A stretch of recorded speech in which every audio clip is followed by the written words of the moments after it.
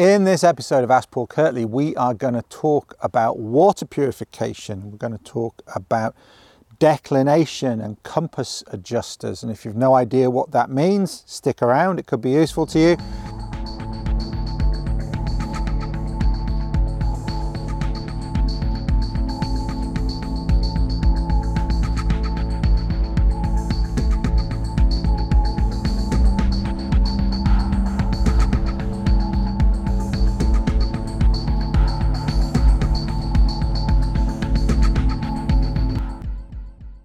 Welcome to episode 85 of Ask Paul Kirtley. I had to think a minute there which one we're on. 85 already. So this new series we're getting into quite nicely now, and thank you for sending in questions. To be honest, I'm still working through some of the old questions. I'm pretty much there now in terms of the ones that I feel like are suitable for the show. So if you've sent questions in recent weeks, they will be coming in the next few shows for sure, if I think they're relevant, and I try and include as many as possible, of course. So let's have a look. Water purification while bike packing. This notebook's locked itself again. Hold on. Problem with all these security settings. All right, so this is an audio question via the speak pipe. Hi, Paul. I came across your blog while searching for information on water purification and the systems in the UK. Now, I'm getting into bike packing, which is long distance biking with camping, and I've come across various the water streams on the side of the roads, and people have been talking about things like dead animals and that sort of stuff. Which I presume causes viruses, but I'm not, leaves viruses, but I'm not sure. And I just wanted to know if you had any experience on this, is whether there was a viable system that you know of that can purify that stream water. And I'm mostly looking to learn because I do plan on, within the next year or two, travel across Europe on the bike. So I'm probably going to run into a bunch of different situations like this. So I kind of want to use this as a learning experience. So please let me know if you have figured anything out about this. Thanks. Bye. All right, and that's a question from two different names there. Possibly Marco. Well, thank you for the question. Good question. I think one of the things that's starting to come out of this latest run of Ask Paul Kirtley's is one of people either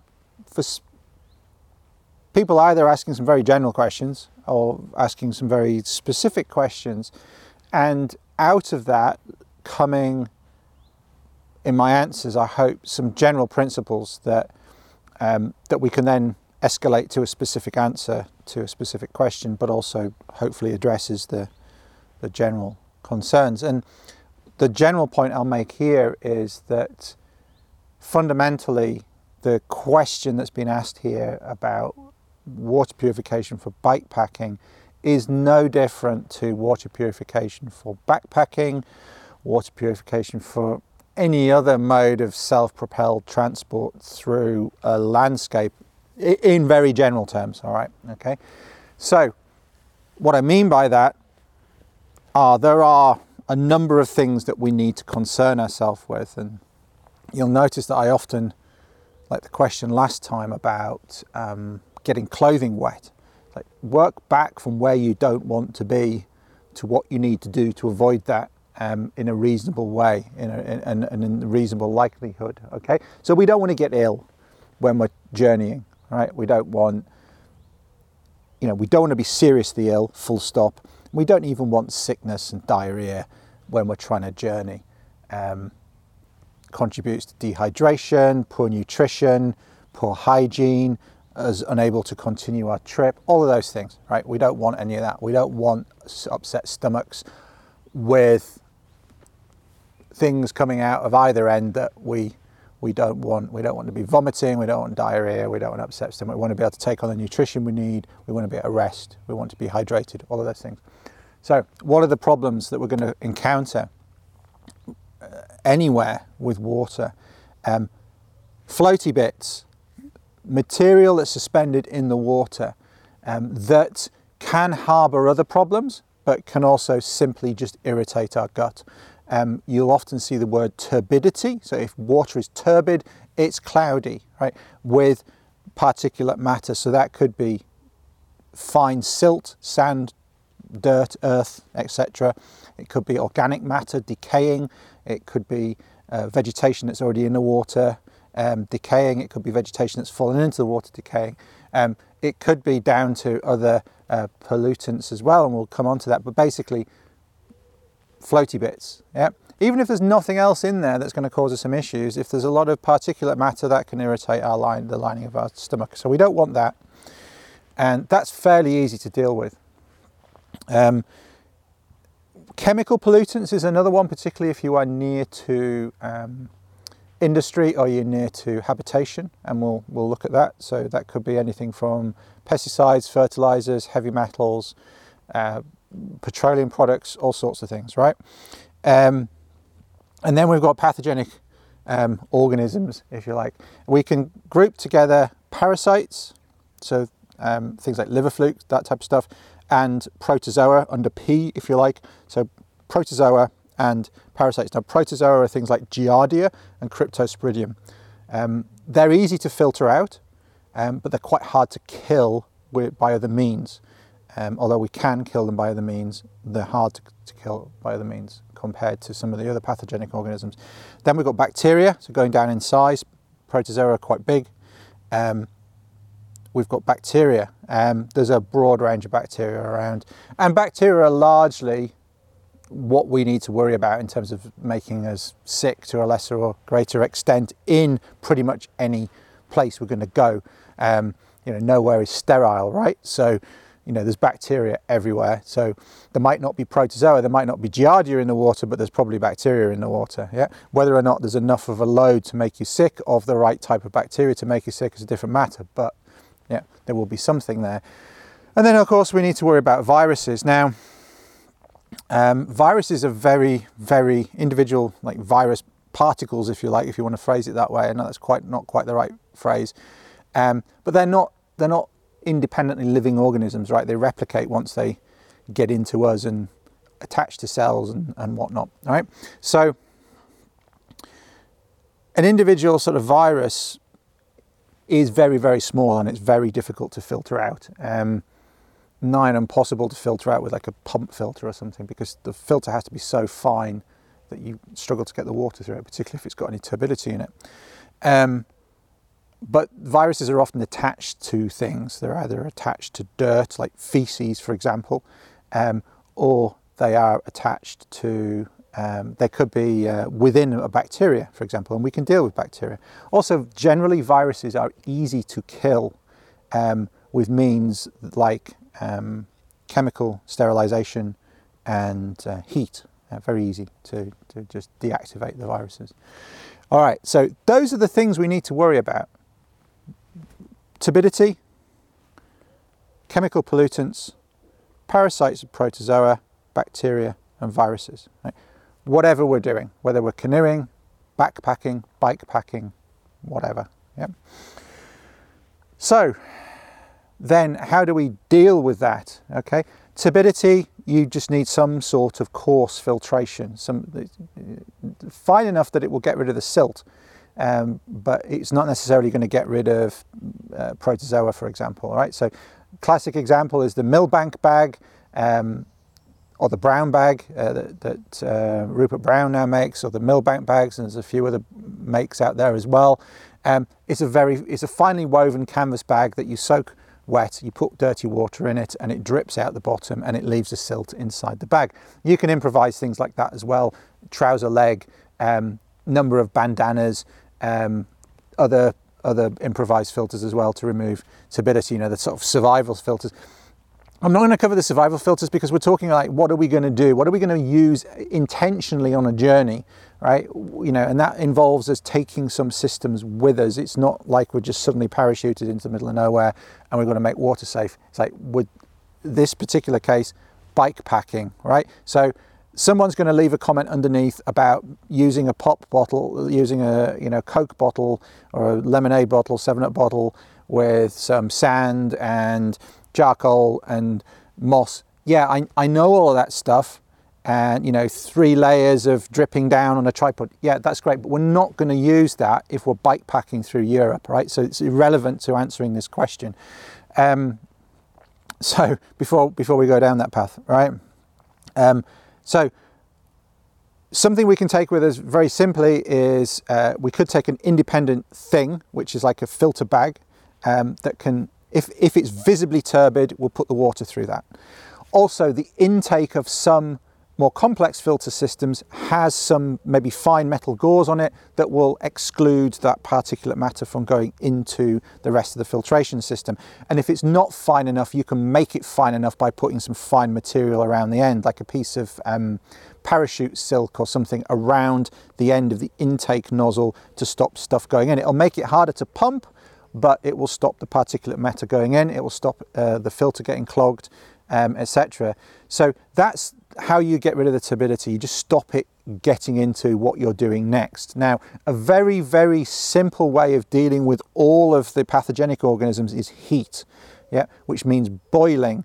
And there are 2 rules really you need to remember about boiling. If you are below 2,000 meters, which approximates 6,000 feet, I know it's not exactly the same, but 2,000 meters,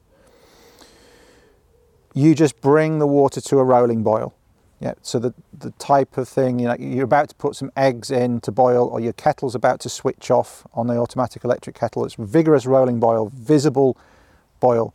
As a friend of mine says, big bubbles, no troubles. Okay, just rolling around. Okay, below 2,000 meters, that's all you need, rolling boil, because by the time the water's got up to boiling, everything's been killed, everything's been neutralized. You can run it for a minute if you want, but don't waste fuel. Particularly if you're running a stove, you don't want to run it for 10 minutes because that's going to waste a lot of energy and you've got to carry more fuel or resupply or what have you. And it's not good for the environment either, right? So rolling boil for like up to 1 minute is all you need, right? But as long as it comes to a rolling boil, everything's already up to the temperature that it needs to be to kill it, yeah, including cryptosporidium. If you are over 2,000 meters, rolling boil for 3 minutes minimum. 3 to 4 minutes is absolutely fine. You don't need to go more than 4 minutes, okay? And this is based on advice that's on the CDC website and other good sources in terms of what will kill. And the reason we need to boil for longer above 2,000 meters, above 6,000 feet, is because the air pressure is lower. It means water boils at less than 100 degrees Celsius. It boils at a significantly lower temperature. And so it's around about that 6,000 feet, that 2,000 meters is around about the cusp where some of those harder to kill things like cryptosporidium maybe we'll get through with just bringing it to a rolling boil. So if you rolling boil it for longer, you beat the things into submission, as it were. You put more energy into there, you will kill off anything.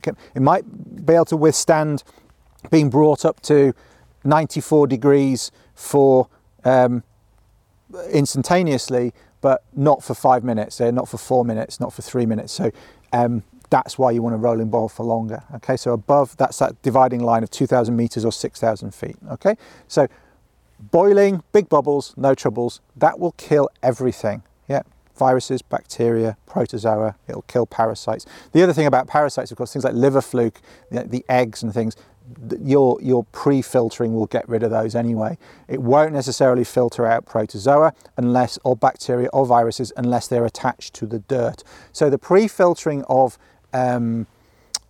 turbidity will also reduce the load of pathogens that you then have to deal with. Okay, and heat is a really good way of dealing with the pathogens. It won't deal with chemical pollutants. So like stuff that is dissolved in the water and or fine enough to get through that coarse level of filtration will still be in there. So if you're particularly worried about things like pesticides, then maybe you need another solution, and we'll talk about that in a moment. But in terms of dealing with most wild places, if it's turbid, just pre-filter, boil. That's an absolute bomb-proof solution. So that's one way of dealing with things, whether you're boiling with a campfire, stove, whatnot. There are considerations around fuel, of course, with which method you might want to use, but I won't get into that. It's just like, how do we deal with it? Then, okay, other solution, a very good, robust solution, particularly now that you can get some very compact light systems, is some sort of pump system, okay? And what that will do, as I say, it might have something on the intake that will remove the turbidity, and if it doesn't, you should make sure it does, or put it through a filter bag first, because you don't want all that turbidity going into a fine filter system, because it will just clog it up quite quickly. And so it could be a pump filter, or it could be a gravity filter.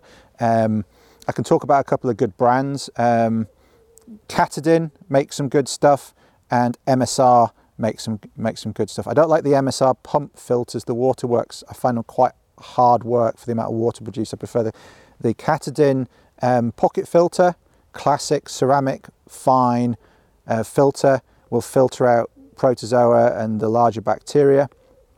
Or the MSR Gravity Works, I think it's called.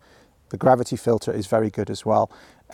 Those are the two systems that I use, but Katadyn makes some smaller ones as well. And while we're on filters, they also make one that has an activated carbon element to the filtration system, which will help remove some of the chemical pollutants. So if you are worried about chemical pollutants, which you might be by roads, for example, either because there's pollutants from the vehicles, particulate matter, etc., lead, maybe, certainly diesel particles, etc. But also could be fields, right, next to the road, could be pesticides in ditches. I know you also mentioned there could be animals, and it's more likely that you'll find dead animals in ditches next to roads because of roadkill. So you do want to be treating water from streams and ditches next to roads, and you probably want the full works in terms of concern about pesticides, etc., particularly when you're near farmland, of which there is a lot in Europe.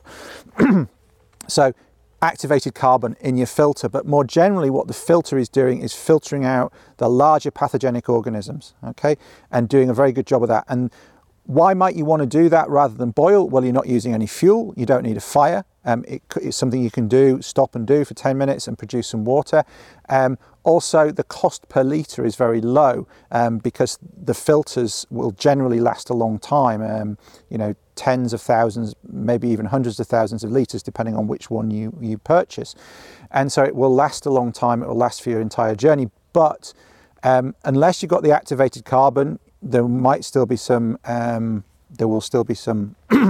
chemical pollutants in there potentially, if that's a concern, so activated carbon for that.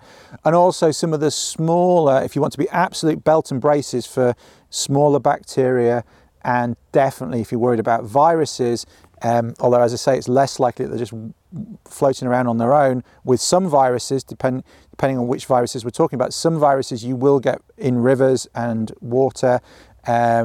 So like norovirus, for example, you'll get floating around in quite high concentrations, particularly near sewage works, etc.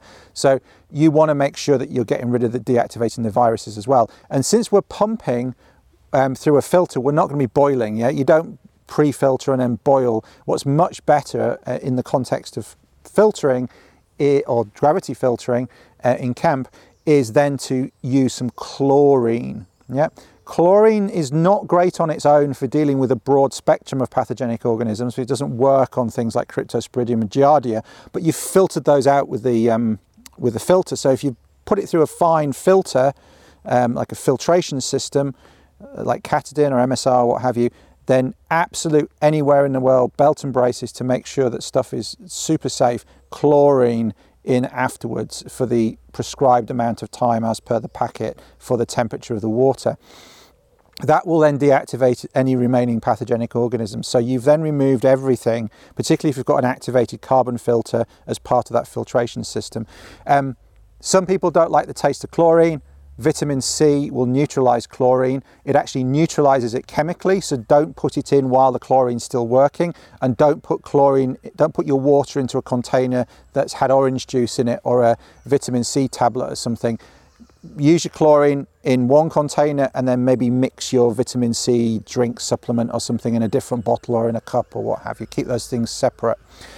Iodine will also work in there, although it's overkill at that stage. Chlorine dioxide will also work at that stage as well, although that's overkill at that stage. A load of seagulls over there. Don't know if you can hear them on the mic, squawking away. So that's one, down to fire, burning or flames, boiling, filtration system and chlorine.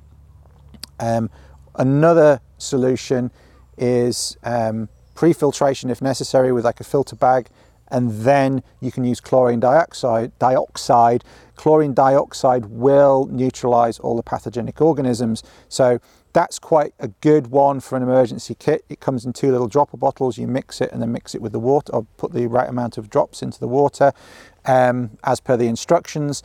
You can't carry it mixed because it disassociates. But it's quite expensive for the volume of water that you can produce, and also it's, carrying it as a liquid. So, I'm not going to go into what the exact right solution is, and it might be a combination of solutions. So, for example, on a canoe trip, we will use boiling with a campfire when we're in camp. We'll often use a gravity filter in camp as well. But sometimes we'll take a pump filter, depending on the size of the group, of course, and how much weight you can distribute amongst the group. Pump filter for filling up at lunchtime or during the day or what have you could be useful. If I was hiking and I wanted to use a filtration system, I would get a small pump system, would be my go-to, possibly with a activated carbon system in it, and that would be the nearest sort of one-stop shop, because of course with bikepacking you've got some very severe weight and space limitations in terms of how much kit you can take. If you can have campfires, boiling in a metal pot is a good solution for getting rid of the pathogens. So hopefully that gives you an idea. Now I've tried to stay away from recommending equipment other than equipment that I use myself. There are other good ones out there, but the fundamental thing is to understand what are the problems. There are 5 problems, and how do we solve them in terms of principles. I don't concern myself with UV lights, particularly not in self-propelled journeys. Yes, you can get clockwork ones, but they only work under certain they work very well under the right circumstances, but they only work under certain circumstances. I like something that's a bit more mechanical, personally, and that will do the job. Chemical sterilization works extremely well. Just don't put chlorine in visibly dirty water because it won't work. You need to use chlorine dioxide there. Don't get those two confused. And iodine I haven't mentioned iodine a ton because iodine isn't really readily available as a water purification chemical in Europe. So due to EU biocides directives. So that's it. General principles there. You probably want to be looking at a small filtration unit of some type, combined with some chlorine, possibly having some sort of activated carbon filter in there as well. That will limit the pumps that you can choose. But if pesticides is a particular concern, and some of the heavy metals, etc., I would be looking to have that. And I think by the side of roads, that's probably something that's sensible. Okay, hopefully that answers the question. I think it answers the question. Light aircraft. And if you want to learn more about water purification, there's a lot there already. There's everything you need to know basically there, but there's a whole module on water purification in my online elementary. It's a paid course, but it's pretty comprehensive.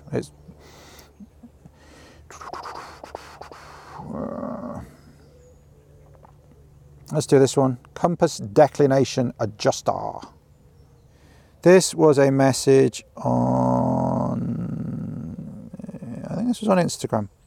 And this is from Andrew Harwood Mills, and this is from a while ago, but I think it's a good question, and I haven't, until recently, haven't done Ask Paul Kirtleys for quite some time, so I thought I would still include this because it's a good question.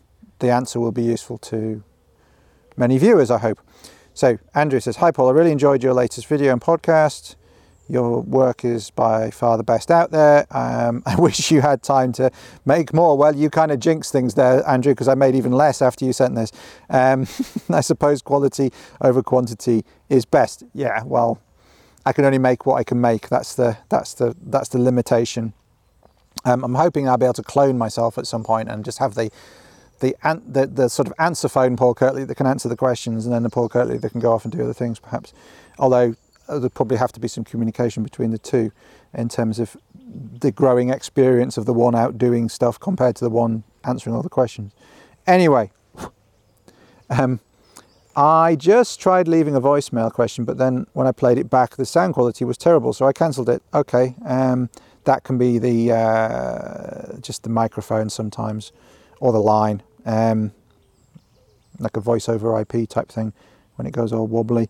And my question was, I just bought a compass without declination adjuster. I figured that if measuring declination is important enough for my journey, I should probably do it myself rather than rely on the mechanism. I've heard of the cogs failing on the adjuster. What is your opinion? Many thanks, Paul. Andrew. Okay, so if you're listening to this or watching this and you've got no idea what Andrew is asking about, what he is asking about is a feature on some compasses which allow you to offset two elements of the north pointing parts of the compass, let's put it that way in general terms.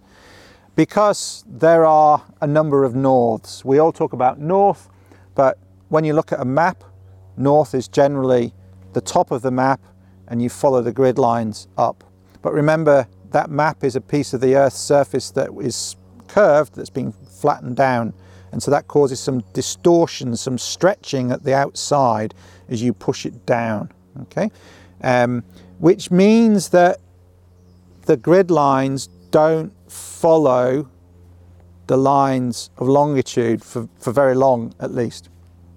But the lines of longitude, the ones that, if you think about a Terry's chocolate orange, if you know what one of those is, or just a Satsuma or something, the lines that run from the South Pole to the North Pole, they're actually the lines that go north-south, right?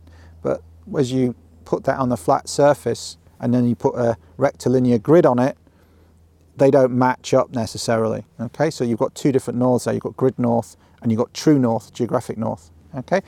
And then you've also got what the hell your compass does at any given point on the Earth's surface. And everyone, without thinking about it very much, until they do think about it, or maybe even when they do, everyone thinks initially that the north pointer on your compass points north. Well, it does, but it doesn't point to grid north, and it doesn't point to geographic north. It doesn't align with the lines of longitude, it aligns with the local magnetic field. And the local magnetic field can be all over the shop, partly due to local magnetic rocks. So for example, you go up on the Coolin Ridge on Skye, on the west of Scotland, the rock there is magnetic and it can throw your compass off, and that's true of other places as well. It's very specific, and you need local knowledge to be aware of that. But more generally, the local magnetic field isn't just straight north-south either.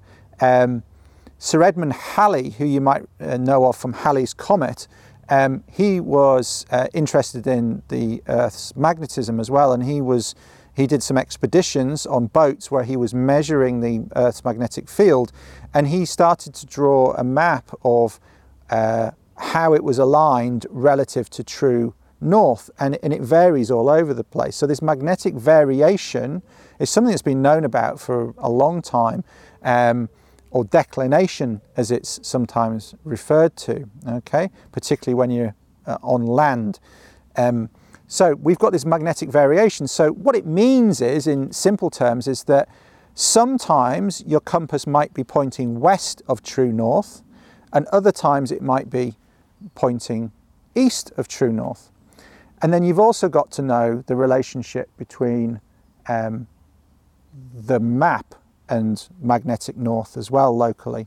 And in fact, once you know the relationship between the map and magnetic north locally, you can forget about true north unless you're using natural navigation in amongst your navigation as well, because of course the pole star, the Southern Cross, etc., they're all related to the actual rotational axis, and the poles, the actual geographic poles. So you've got 3 different norths to consider: geographic north, grid north, and magnetic north. But if you're using a map and compass, as long as you know the relationship between the local magnetic field and the map, the grid, then you can translate between the two. Okay. Now, in some places, the difference is very little. Like the north needle will pretty much point to grid, but that does vary over time. Like in the UK, it used to be quite a long way west, and it's come back to be much closer to grid north, because it oscillates backwards and forwards, and it does that everywhere. You can think about sort of molten iron-based rock in the centre of the Earth sloshing around, if you want to, but just know that it oscillates around. So it's not static, and also there is often a difference between where your compass needle points and where the map says is north. And so you need to be able to translate between the two at any given point in time. And you do that using the information that's in the map legend normally on the map. And it will tell you that relationship. It could tell you it could tell you it graphically, or it might just tell you textually. And so what you then have to do is you'll take a bearing off your map, and then you'll have to adjust that bearing for the local magnetic variation, because where your compass is going to point to is where the magnetic needle will point to is slightly different to what is north on the map. And that, depending on where you are in the world, it can be east or it can be west. So people who've learned a very rigid system of adjustment in the UK, there's systems that are taught within UK Mountain Leader, grid to, mag to grid, grid to mag, or gummer and mugs and all those things. They only work if it's west. If the magnetic variation is west, the declination is west. It doesn't work if it's east. They have to be reversed. So it's better just to understand what's going on and then just do the adjustment. So that's something that's very valuable, and you should know how to do, particularly if you're going to places like Alaska or New Zealand. The magnetic variation there is quite large, and as it is in some other parts of the world, whereas places like the UK, at the moment, it's not very big, and you almost don't need to worry about it. And the question then is whether or not you buy a compass that will make that calculation for you, or whether you always make that calculation yourself. And so the compass with these little declination adjusters is like a little brass screw, and you turn it so that the two needles, rather than being on top of each other, they offset slightly. So the magnetic one is slightly offset. Effectively, when that's lined up with magnetic north, then that's on grid north, and it's doing the adjustment for you. It's doing the calculation for you. Let's say like it's 5 degrees difference. You set that to 5 degrees difference, and then when you take a bearing off your map, you can then just take your compass straight out and get the needle over the pointer underneath, and your compass is going to be pointing in the right direction, rather than going, okay, now I need to adjust that manually by 5 degrees. And equally, if you take a bearing take a sighting on something, and then you want to relate that, maybe you want to do a back bearing off something to a linear feature to get your position on the map, you don't need to do the adjustment the other way, because the compass is doing it for you. So Andrew's asking, is that worthwhile? I think if you're operating in areas where, or you're going to different areas where there is likely to be some magnetic variation, a significant amount of declination to adjust for, then yeah, it can be worthwhile. The thing is though, you can use those compasses just like a normal base plate compass as well, as long as you just have the declination set to 0. The other thing to be concerned about though is forgetting to change it when you go from one place to another where the declinations are different. That's the other issue that you need to remember about. I've had a compass with that system on it for years, I've not had a problem with it clogging up. I would imagine if you get sand or something in there, then possibly it would have a bit of a harder time, but I've never had any issues with mine clogging. But that's just me anecdotally. People can leave comments below. So that's basically what Andrew was talking about. I think it's a good system. I don't use it very much, if at all, in the UK. I've used it more in other parts of the world, particularly when you're tired and hungry and you do the calculation once, you double, triple check it, make sure that you've got your compass set the right way, east or west or what have you, and then you just use your compass like you normally would in places where you don't have to consider the declination. It's just a little bit less mental load. And it can be a useful feature to have if you're really micro-navigating and you need your bearings to be absolutely spot on. But otherwise, it's probably a nice to have. And the more important thing I would say is to understand the fundamentals of making the adjustment from one to the other and why, and then you're good, whatever system you've got. Okay. And I think that was it. I'm trying to keep the number of questions low so I can still give full answers without the sessions running into being very long. Yeah, that's it. Thank you for watching. Thank you for listening. That's been episode 85 of Ask Paul Kirtley. And I would encourage you to look around my YouTube channel as well. Again, people say, oh, you just sit there talking. Well, I do on these shows. That's the point of them, that I can answer people's questions in the same way as if we were just sat here chatting or sat around the campfire or what have you. There are other resources on my YouTube channel, practical stuff you can check out. And there is a world of practical stuff of instruction, technical knowledge in my online courses, particularly the online elementary, really good fundamental, solid foundational course for bushcraft and outdoor life in general. And I would thoroughly recommend that. There are people all over the world in there, North America, so Canada. So I've got people from BC all the way across to Newfoundland. I've got people right up and down and around the States in there, people in California, people across on the East Coast as well. And we've got people in the UK and Ireland and all over Western Europe and Scandinavia through Central Europe. I've got a couple of students on that course in Japan, and we've also got quite a lot of guys and girls in Australia there as well.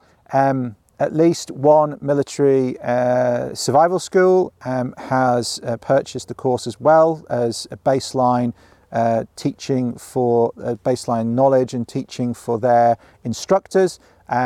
So it's good quality information there. And I hope you look at it. You can get a couple of free samples at the online bushcraft courses site. Also, if you jump into my Fire Foundation course, which is a free course, largely made up of just me bringing together lots of free online materials from my YouTube and from my blog, some of which has been buried underneath more recent material, putting it together into a structured, progressive little course. If you jump onto that, there's also a couple of freebies in there out of the online elementary that aren't in the freebies on the bushcraft course site, so you can get some extra insight into what's in that course before you choose to possibly enroll in it, which I hope you do, because I think it's great value. So that's my kind of plug. People keep telling me I should plug more on my channel. I don't have any, again, just to be clear, I do not do paid sponsorships. Yeah, I'm not promoting Audible.